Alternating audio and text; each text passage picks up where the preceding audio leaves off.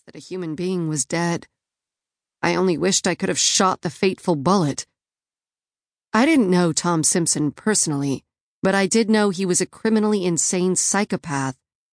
Jonas Steele referred to him as an Iceman, according to Melanie. The world was better off without him.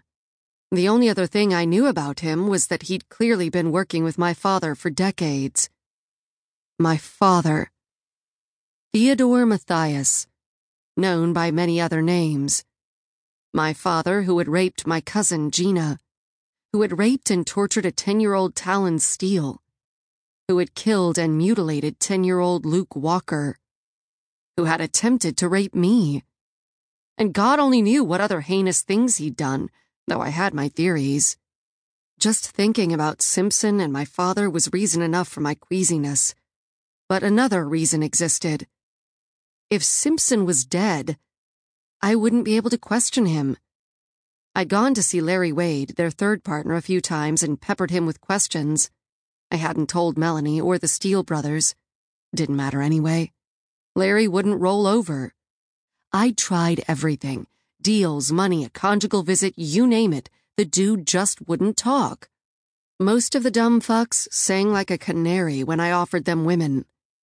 Of course, I wasn't able to offer Larry any young boys, which seemed to be his preference. Maybe now that one of his partners in crime was dead, he'd start talking. I doubted it. I eyed my phone in my hand. Shit, Melanie. Sorry, are you still there? Yeah, are you okay?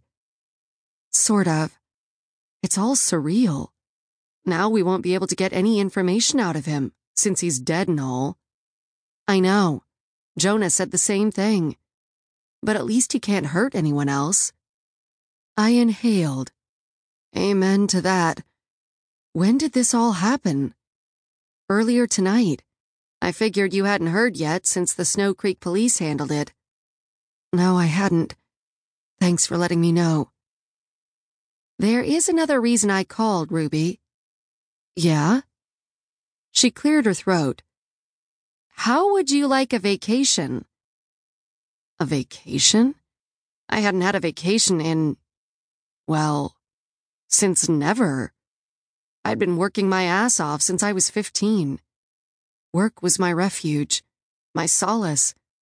If I was working, my mind was occupied and things I didn't want to think about couldn't creep in. A vacation? Nope, not for me. I am not sure what you're getting at, but I'm pretty busy at work.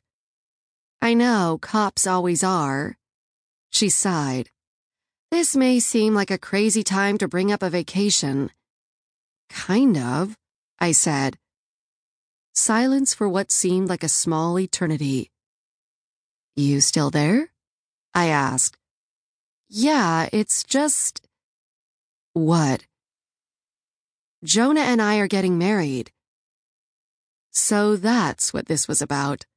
I couldn't begrudge her some happiness in this sea of misery and psychopathy we were both embroiled in. Congratulations. Yeah, thanks. And I'm pregnant. I jolted a bit. Oh. So, that's not why we're getting married. Oh, good, I guess. Anyway, we're going to Jamaica. Talon and Jade are getting married too, a double wedding. How nice. I wasn't sure what to say. I knew nothing about weddings, nothing about men, nothing about any of it. Anyway, the reason I was asking if you wanted a vacation is that I don't really have any close friends. I've been a workaholic my whole life. I hear you.